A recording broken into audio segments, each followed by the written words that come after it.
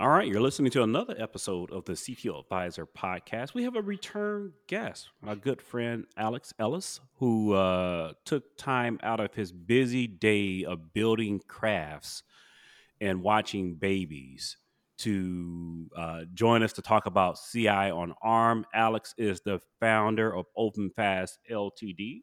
That Ltd stands for he's not here in the US because otherwise it'll be an LLC. Alex, welcome back to the show.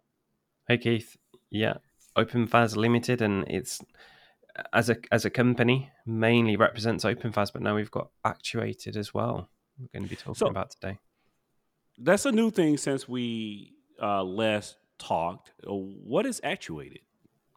Yeah, so we've had customers on it for about 12 months now, and then going back probably 6 months before then was a lot of R&D I was doing with Firecracker, basically seeing what it could be used for. 'Cause I've always liked containers and virtualization and being able to spin up servers and do stuff with them, tear them down again. And Firecracker is a tool from AWS that they use for running Lambda functions and for Fargate containers. And it's designed for short-lived ephemeral workloads, which sounds a bit like serverless, right? And so the reason that I was looking at that is I was maintaining extra servers, bare metal servers for all of our CI needs for OpenFaaS, for the software and other team developers, etc., ARM machines, x86. And it took me a long time to set them up. The packages would often conflict. So if one build needed one version of a package and another build needed a different one, they couldn't run at the same time. If they ran after each other, we had to clean it up. And there was none of that with a hosted runner, because on GitHub's hosted runners, you get a clean Azure VM every time you do a build. There's no side effects, no software to install. And whatever you do in there, it's going to be gone by the next time you get in again. And that's the experience I wanted to recreate. How does the CI process get impacted if you're developing for or on ARM? Yeah, so the product that we've built is for both architectures. And there's a third one that hasn't really hit mainstream yet, RISC-V. That's still super early, but if you look at what's happening with RISC-V, it's very similar to what was happening with ARM, perhaps as early back as 2015 or maybe even earlier, which was you would want to perhaps run on an ARM device and there'd be packages missing, upstream projects without support, even operating systems and basic things like Docker that weren't available, that you'd have to build the world basically to do this sort of stuff. Today, with the popularity of Apple Silicon in particular, and all the work companies like Ampere and ARM themselves have done around enablement, you can take some software that would normally run on an x86 server and run it almost exactly the same on an ARM server, whilst getting benefits of better power efficiency, much higher density of cores, and numerous other benefits.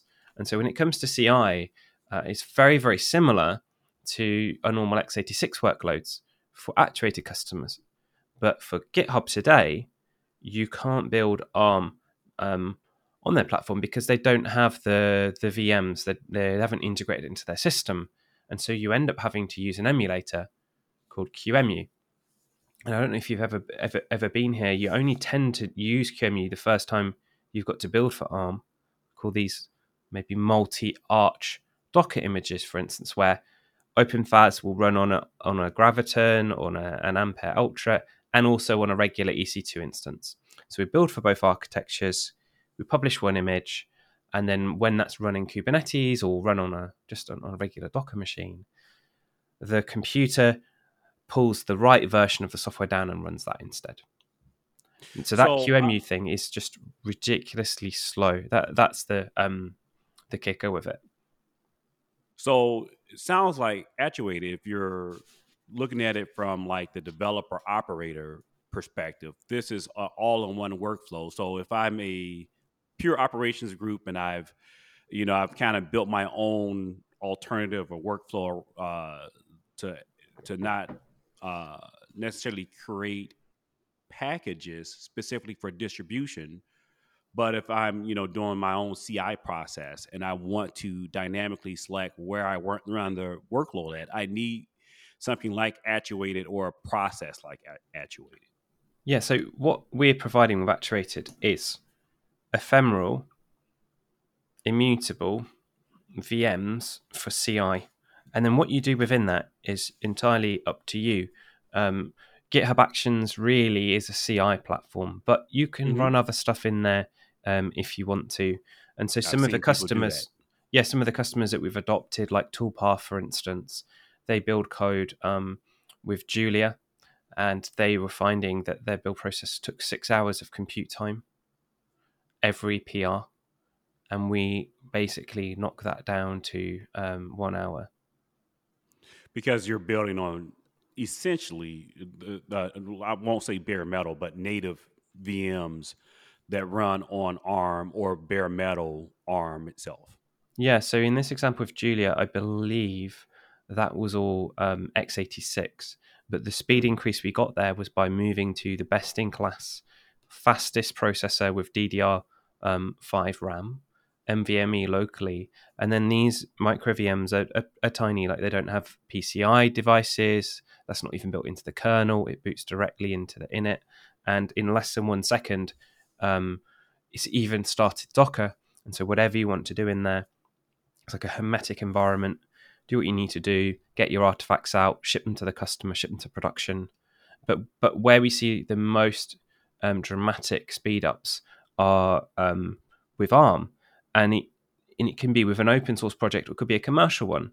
One of the commercial ones I can think of would be Waffle Labs, and they had this situation where the guy who was the operator had set up a self-hosted runner on a Graviton instance. He had to babysit it. He could only run one job on there at a time, and so the team was backing up and was really frustrated with it. It was very fragile. We moved them over to Actuated and a server from Equinix, and they've been super happy ever since. Nothing but good things to say, and their build is a lot quicker. One other example, just quickly, of an open source project, because GitHub said not to run the self-hosted runner for open source projects because it's not secure. You can leave side effects. People can potentially take over the account, install malware on the host, etc. So Ellis from Atuin has this CLI tool that syncs all your bash history, encrypted in the cloud. So if you talk about going from your, I don't know, let's say like your desktop over to your Mac, and maybe use a Mac for traveling, all of your bash history would follow with you. Or if you went to a different, like a Linux device somewhere else in the cloud, and you had Atuin installed there, it would sync it all. Now, she had a Rust binary that they were building with QEMU that I mentioned earlier, this emulation layer. It took 90 minutes. She tweeted that it went down to 3 minutes Hmm. by adopting Actuated.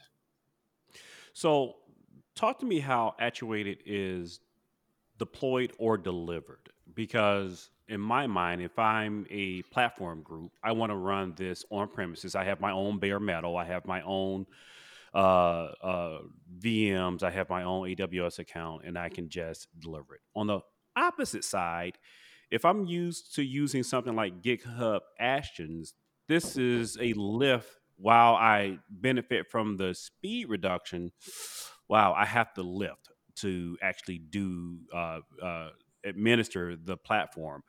How is it delivered? Do I have both options, or Well, you know? you talk about this lift. Well, if you were to just try and use a self-hosted runner, that's where you get this lift, this friction.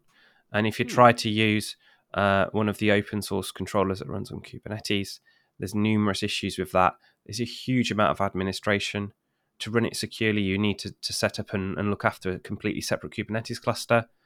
And if you use Docker at all, it's going to use a privileged container, or it's going to mount the socket from the host, or do any of these kinds of things.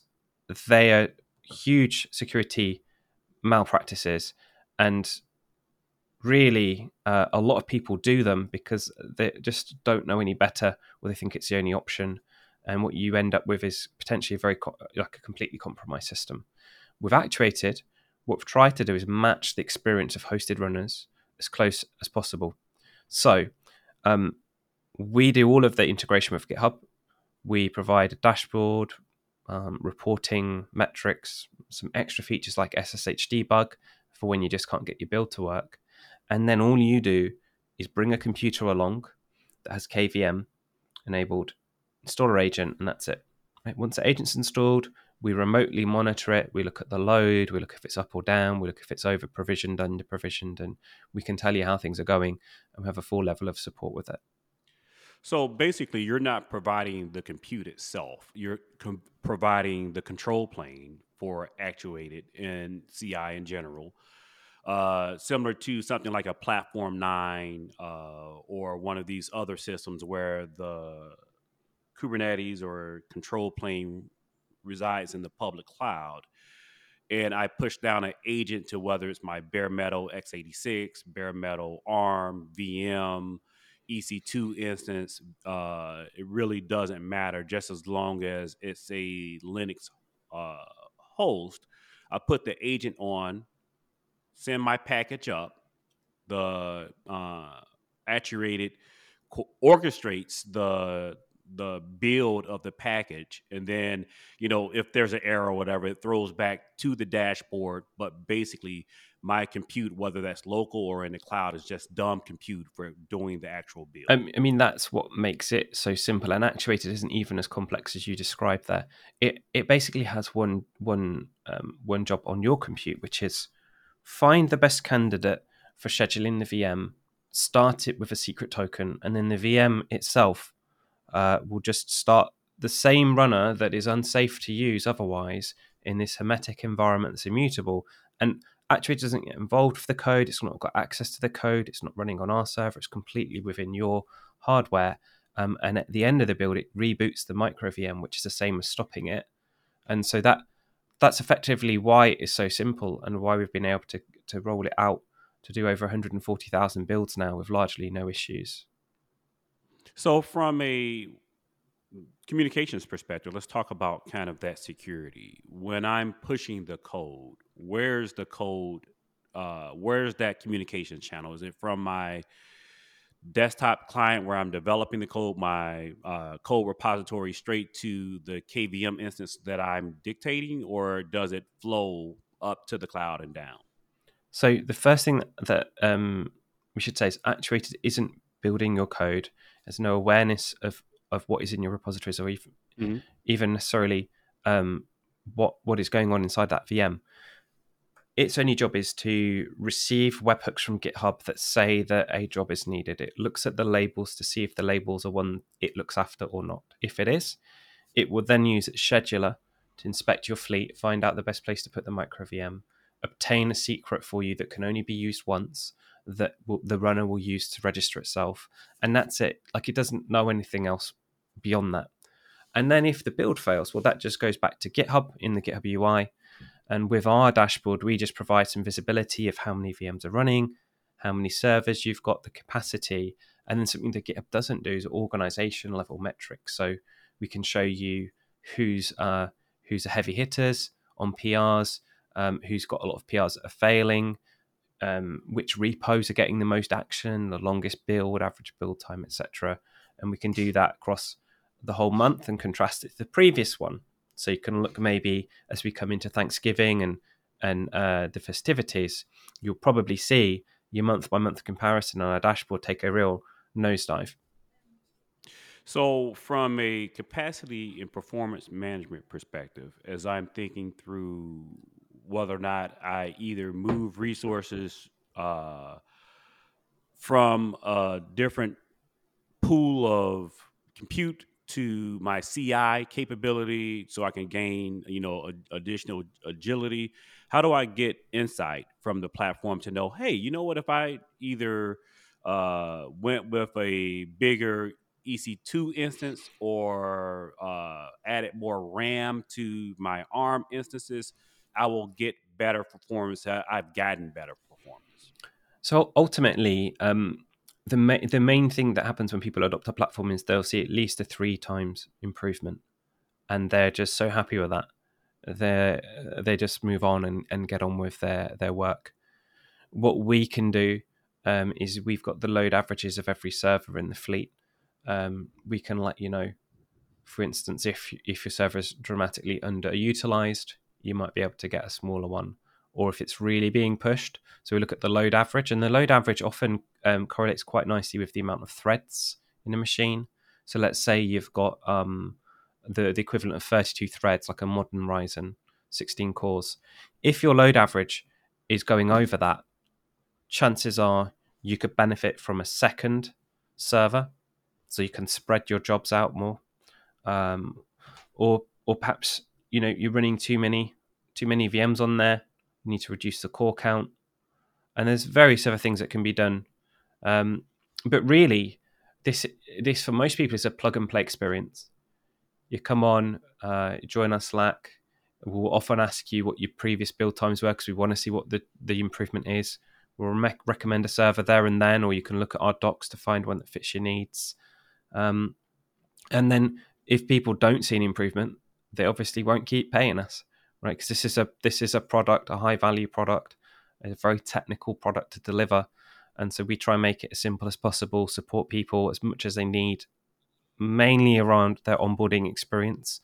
And then for the most part, we don't hear a lot from people other than, like good things. There is a mixture. So one of our customers buys refurbished servers, puts them in their own data center, and they run all of their builds over 3 large bare metal hosts. We have others where we'll refer them to places like Hetzner, and they'll get a super fast Ryzen 9, and they'll see even something like a 5-minute build, which you might think, oh, that's great, come down to 1 minute. And when you're pushing PR after PR, or you've got 5-6 people in the team pushing code, going from 5 minutes to 1 or 15 to 3 is quite a big difference in that experience. So have you gotten your fairly new project? So 2 questions. One is on compliance. Have you gotten any customers who've been audited since deploying the solution, and have auditors paid it any attention, or they're just not that far deep in the weeds? So we have had one company ask whether we're SOC 2 compliant. The thing is, you need to get to a certain size, or you need to perhaps be a VC funded company to go and do SOC compliance before you have product market fit and before you have your first, 500 customers. So it's generally not something that is that important for the current suite of customers we've got, but I could certainly see it becoming more important as we get more and more people on. I think one of the things that helps mitigate concerns is that you can run the runners on your own machine. Our application has no access to your code whatsoever. It doesn't have the API permission to clone your code or look at it. And so really, that compliance then falls down to the GitHub runner. And GitHub is SOC 2 compliant. This would be Actuated would be extremely interesting to my audience, this ability to say, hey, we're just going to take the code from our developers using our selected automation tool and our selected deployment tool, run it through use Actuated to compile the code for the platform that we desire, because we're switching from, there's the desire, I don't know if there's actually customers trying to do this, but there's a desire to do this, switching from x86 to ARM to chase the best performance. One of the pieces of research we're looking into is taking a deep dive at looking at Graviton versus x86 in general, and the lift associated with moving code from one platform to another. Yeah. This seems to be a potential solution to that problem. Have you gotten customers that wanted to do portability between platforms? Well, that's definitely a concern for Das Swiss data center for humanities in Switzerland. They build code for x86 and for ARM because they don't know what they distribute is going to be used, and they do have customers that deploy to Graviton, especially V3, which is the latest generation. If you're doing any benchmarking, we benchmarked Graviton 1, and it was incredibly slow. It's one of the cheapest ways to get bare metal on AWS, is the A1 metal, the original instance. But if you compare that to their latest generation, the V3 just wipes the floor with it. And so you've really got to look at what is the clock speed of the processor. Is this single core, multi-core? What is the RAM speed? Have you got NVMe locally installed, or is this a normal SSD? Is it spinning Rust? There's a few factors that come into it, and then it can even come down to like network speed as well. If something is maxing out the system, if you've got a 1 gigabit connection or you've got maybe half a gigabit, you're potentially going to be twice as fast. One of the things that I mentioned earlier on is the security aspect to this, and how for certain of our customers having open source repos and knowing they're being built in ephemeral environments for ARM is really important for them, right? For the speed increase, for the accessibility, it's much nicer to contribute to a project where it doesn't take 1.5 hours to get feedback, but 3 minutes.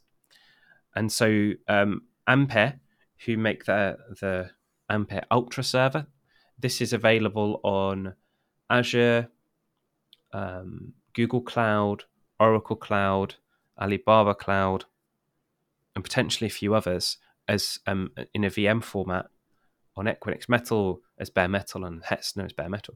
These servers are just becoming like the place and way to get ARM right today. So they approached me because we'd been talking to the CNCF about providing Actuated for a number of projects that are having these same problems, slow builds, worrying about security, or having teams maintaining servers. And so we've signed a pilot deal for the first year, and we're going to get a number of projects onto that. The first one was FluentBit. They provide like a log aggregator that some of your customers and your audience might use to basically collect logs, traces, metrics, system information back to a centralized point to manage all their servers and infrastructure. So that project team, they were running to 6 hours because they were using QEMU to try and emulate ARM instructions. And 6 hours is where GitHub Actions actually cuts you off. So they just couldn't get that build done at all.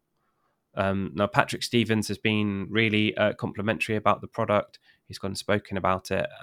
We basically got it down to 5 minutes. So from them not knowing if it would pass in 6 hours, it finishes in 5 minutes. That's now under the CNCF deal with Ampere.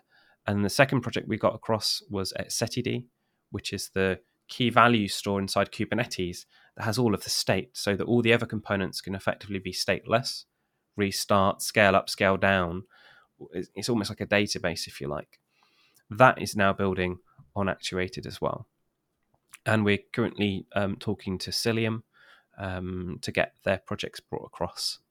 So the CNCF and Ampere definitely see this as a problem that needs solving.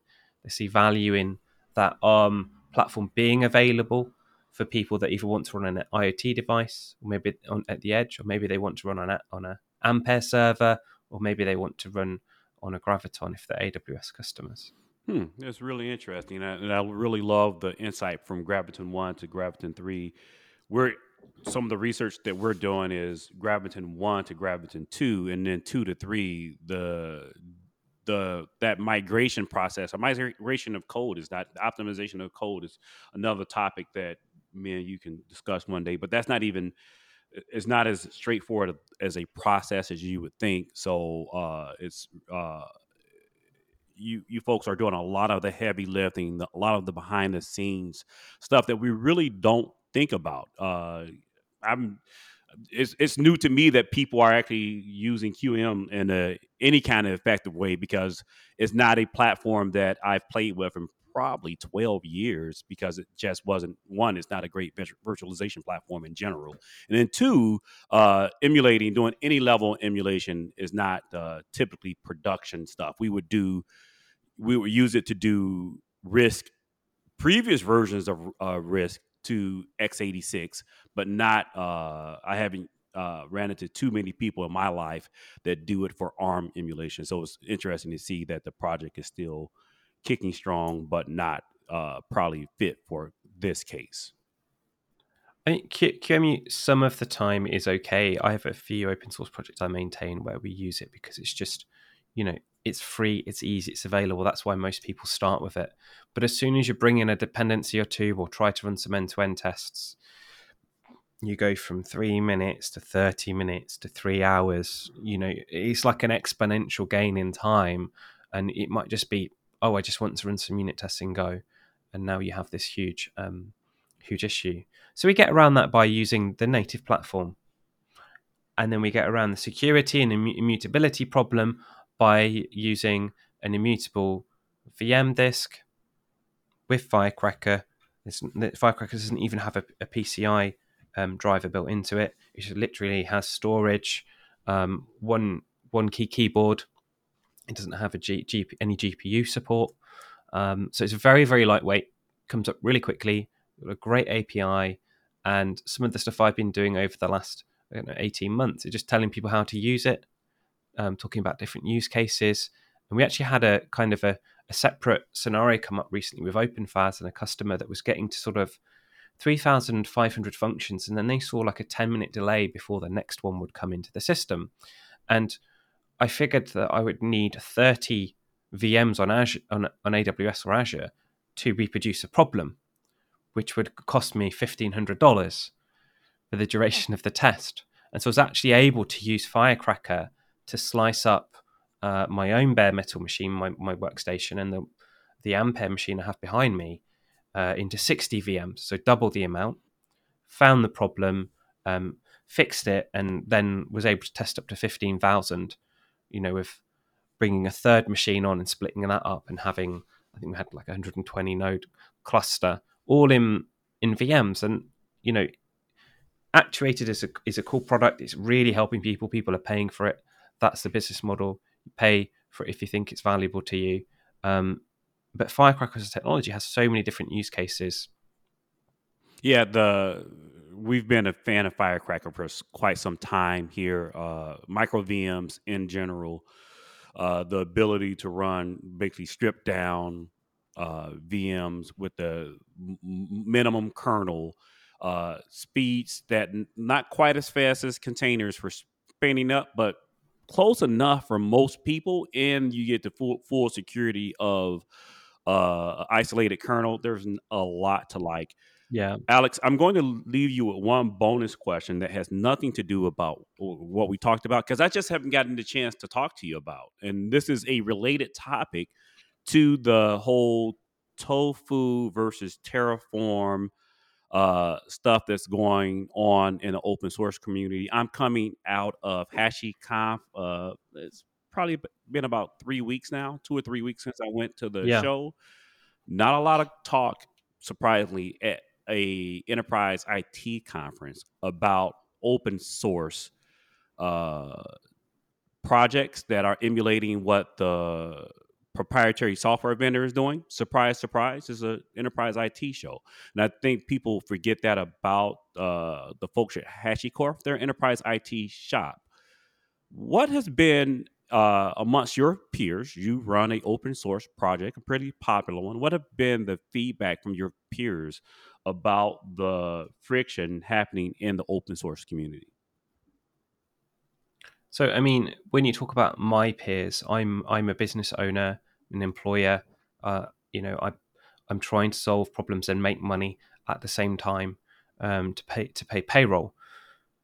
Now, not just that, but I want to grow the company, add more people, have the revenue to back it up. So with Actuated, it is nothing about it is open source. It has an open source CLI, the docs website. It's a hard lesson to learn that people don't pay for what they can get for free, especially in the context of open source software. And nowhere have I sort of learned that more than with OpenFaaS and the last 6-7 years of building that.